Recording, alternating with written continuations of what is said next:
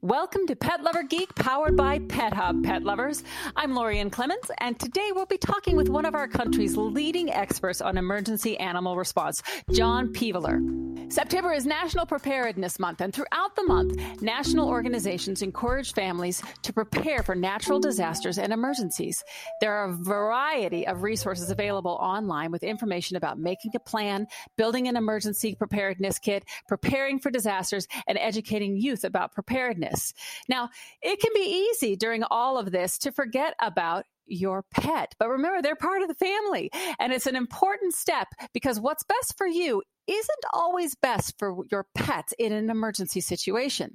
So today, John Peveler from San Diego Humane Society is not only giving us expert tips for including your pets in those preparedness plans, but he's also going to give us an inside look at how emergency response teams help animals during the world's biggest disasters.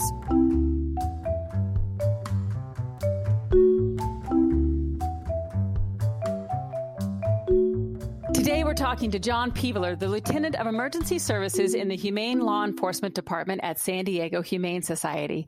John oversees the Emergency Response Team, which is a multifaceted staff and volunteer team of about 160 people who provide emergency animal response services across the country. John, we're really excited to have you with us today on Pet Lover Geek, and you have over 16 years of global experience in animal welfare, primarily in the fields of disaster response and management, animal handling and capture, and community animal management. Now, you started your animal welfare career back in 2004, and it just kind of fell into your lap after I was reading your bio that you provided for us. And I would love it if you could tell our listeners how you actually started working with animals. It's such a long story, but I'm going to give you the short version. So I was working as a military contractor. I'd spent 4 years in the Air Force, and I was getting ready to go back to school. So I took a job in Kuwait, of all places, and I was on Al Jaber Air Base, which is in the middle of nowhere. At that time, there was only one road going to Al Jaber Air Base, way out in the desert.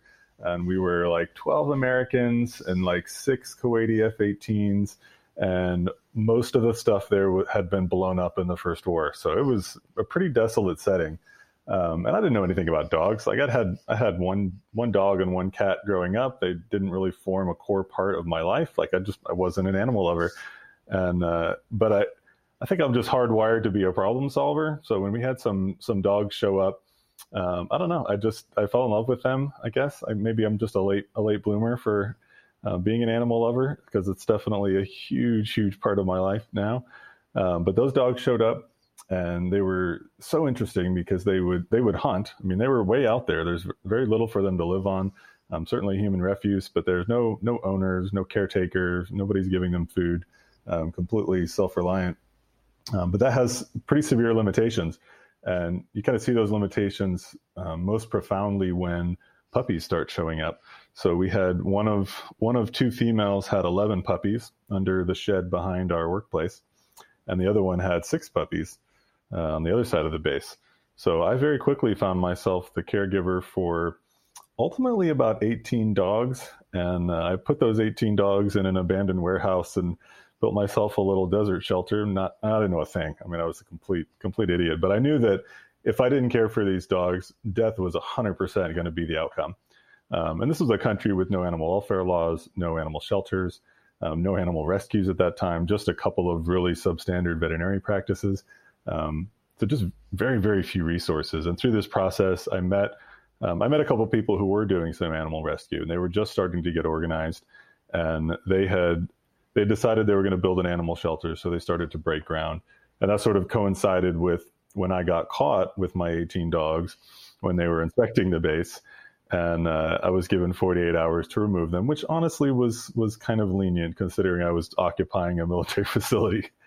So these 18 dogs were the first dogs in that animal shelter. And from there, once my contract lapsed, I worked in that animal shelter. I ultimately married the woman who was building it on her family's property. And we built that organization from just a few dogs to some cats to some donkeys and eventually to some baboons and foxes and hyenas. Wow. Lots of falcons and eagles. We did a lot of different programming. We got into a lot of marine conservation, trying to protect Kuwait's very fragile reefs, the furthest north reefs in the world, and very, very fragile.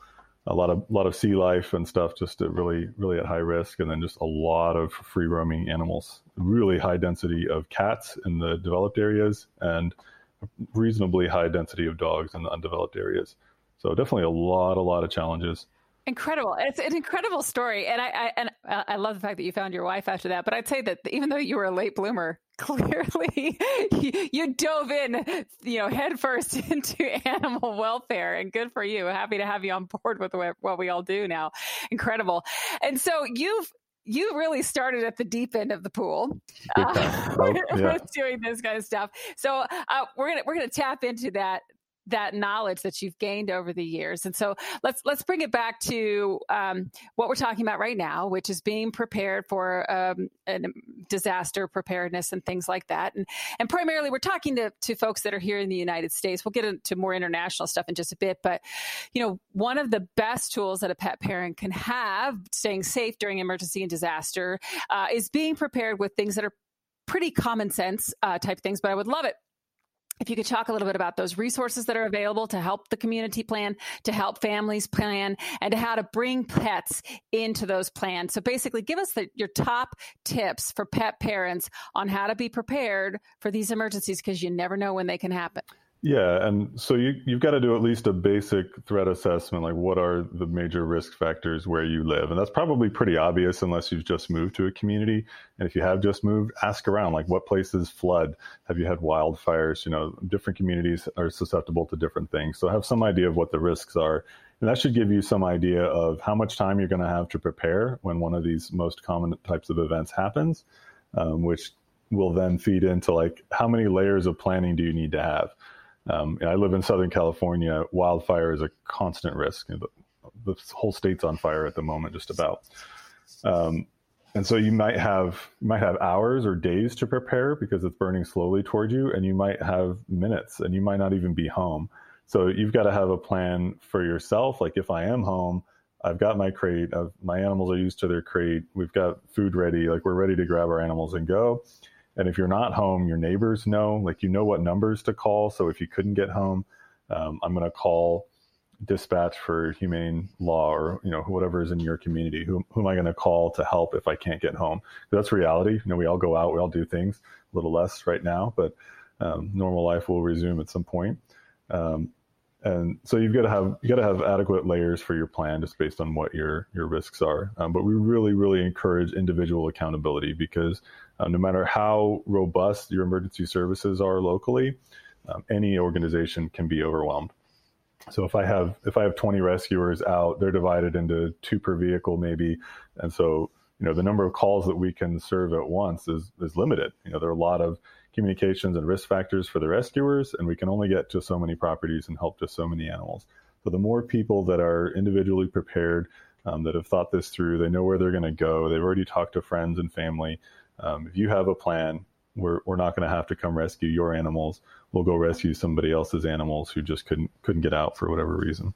Yeah, and 2 things you said that I want to kind of tap into. Number one is knowing where you live and what the risk factors are. I lived in Phoenix for 6 years. Never once in a million years did I ever think that flood was going to be one of the things that I would have to deal with. And yet we have these monsoon seasons that would hit in Phoenix. And though I had been through several, I'd never been in the particular place that I lived. And I didn't know I lived in a floodplain in Phoenix, of all things. You don't think of Phoenix, Arizona, the desert being a flood zone. But we flooded within 30 minutes of the downpour started. My house was filled with ankle deep water and we had to get out quickly. And I was caught unawares. And so if you've moved to a new place, talk to your neighbors, get to know that community and what are those dangers, and particularly in that community, because like I said, you can live in a floodplain and not even know. But you mentioned something else that I think perhaps a lot of people aren't prepared with. And you mentioned crate, and my animal feels comfortable in the crate. And that's a key, no matter where you live, is that crate training. Can you talk a little bit about that and what are the benefits of having a crate trained animal, and even if they're a cat or dog, and being ready to go at the last minute with crate training? Yeah, we know that just in daily life, having an animal that's well adjusted to a crate can be pretty beneficial, especially if you're talking about a smaller dog or a cat. Just going to the vet if going to the vet is a complete nightmare because your animal's not conditioned to their crate, then that's a daily life type of thing, let alone during an emergency. And during an emergency, you're going to be stressed, and that's going to be dependent on how dire and acute this emergency is. Is it right outside the front door and you're trying to shove your animal in a crate and they haven't been in a crate in 6 years since they came home from the shelter or whatever? And also, what's their temperament? So if my dogs are really, really socialized. If I have to shove them in a crate today, they're going to get over it pretty fast. But a lot of cats are not as socialized, or they're not as conditioned. A lot of dogs are really scared of things, just based on what they've gone through in life, or just their personalities. Even there's so many varieties of behavior. It can be really, really hugely traumatizing to force them into a little box. So while I'm not here to give behavior advice and training advice, the simple point is to make sure that your animal is used to going in their crate. And there's all sorts of ways to do that. You can take the crate apart and just make it into a bed, feed your animals in your crate. Our dogs are crate trained because we train them in crates when they're young. We don't have crates out for them now, but they would have no issue going into them because we fed them in their crates for a couple of years when we first got them. And that's a great way to condition an animal. Like, always a positive experience, just like any other training that we're doing, make it positive. Yeah. And if you are looking for crate training resources, we do have them on pethub.com. You can reach out to your local training resources, but definitely recommend that. We're going to take a quick little break. And when we come back, we're going to talk with John about emergency response across the United States and how his team has had to shift in the midst of COVID-19. You alluded to that earlier. So stay tuned. We're going to come back in just a minute and hear more from John.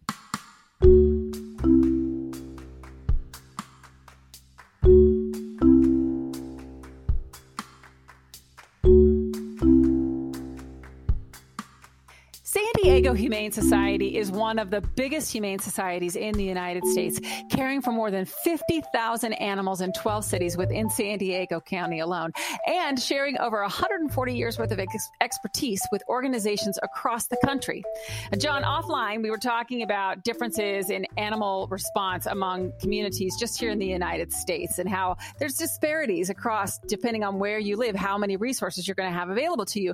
In your experience working across the nation, what are those challenges that you see facing communities as they're trying to prepare for different disasters?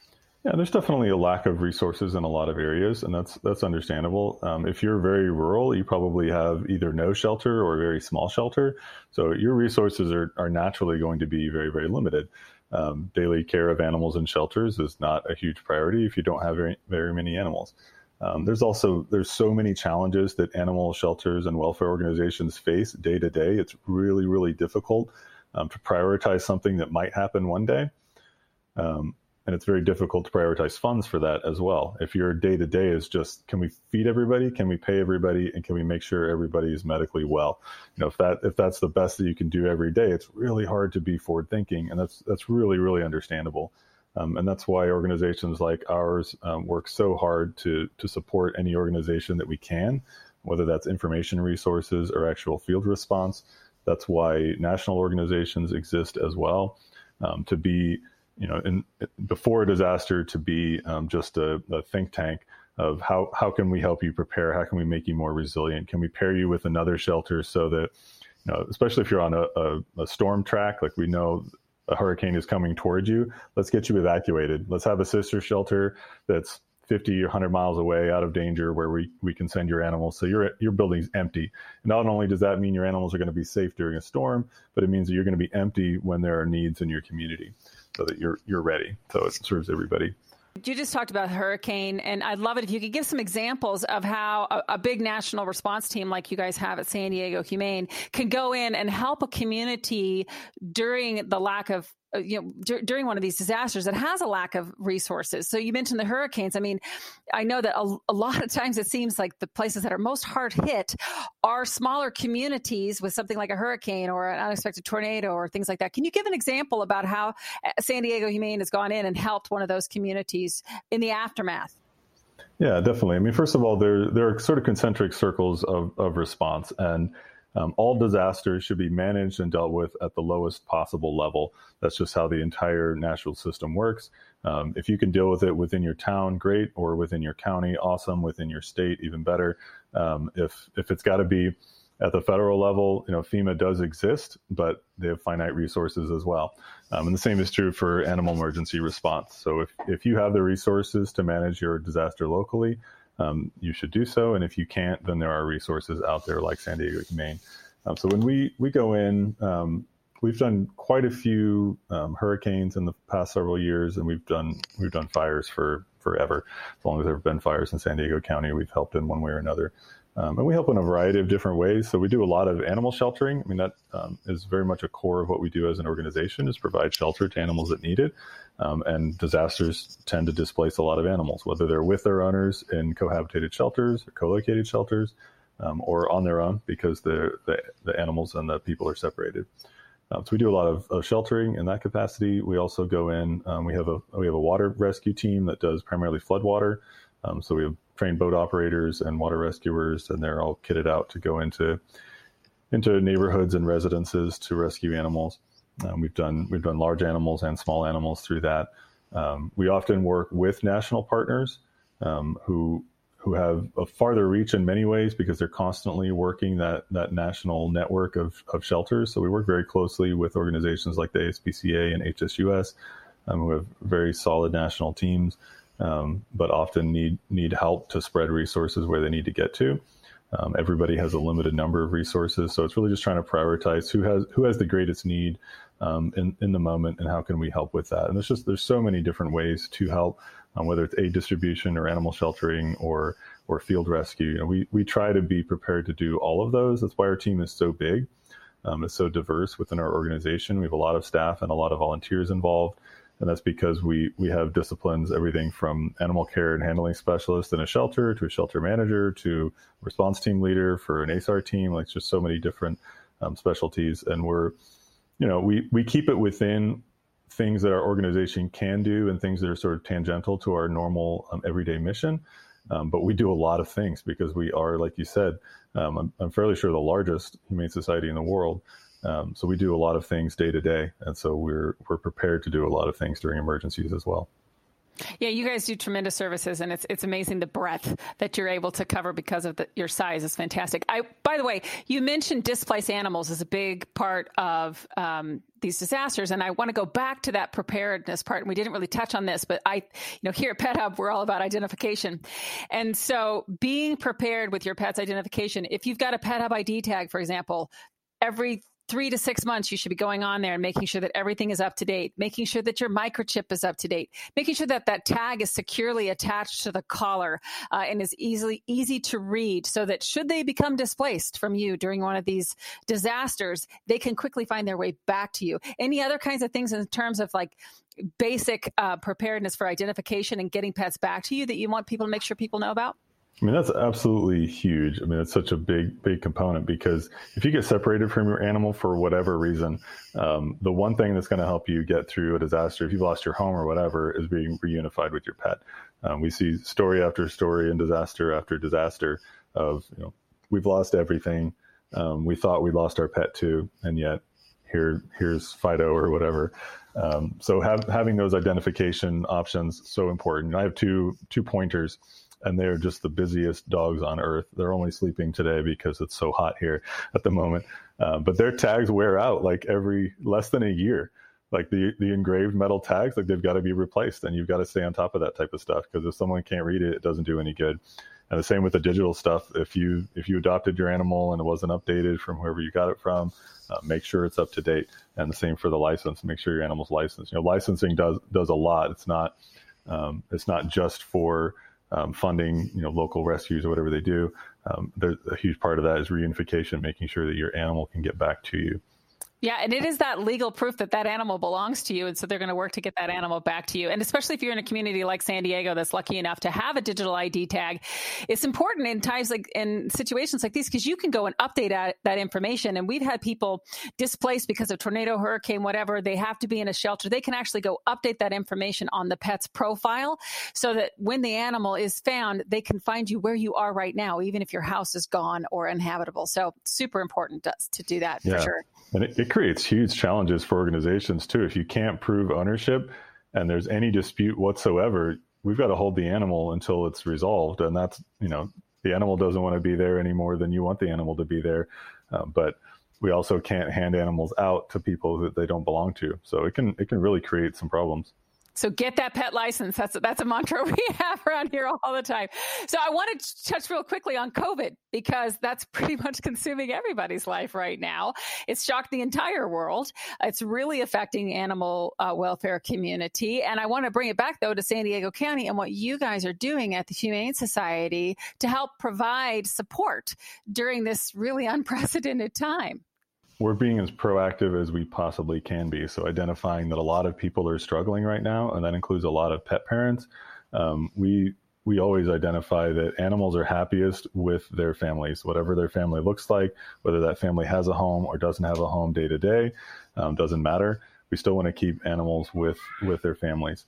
That's so important to the animal. It's so important to us. So we've done a lot of aid distribution, which we do all the time. We did it long before COVID. We've ramped that up in a huge way because of COVID and because of seeing the need that's arisen and predicting that will only get worse with time as the economy continues to try to grind forward. There's a lot of need out there. So we want to make sure that we're in front of that. And the team has definitely had to make a lot of adjustments. It's been really hard to do training.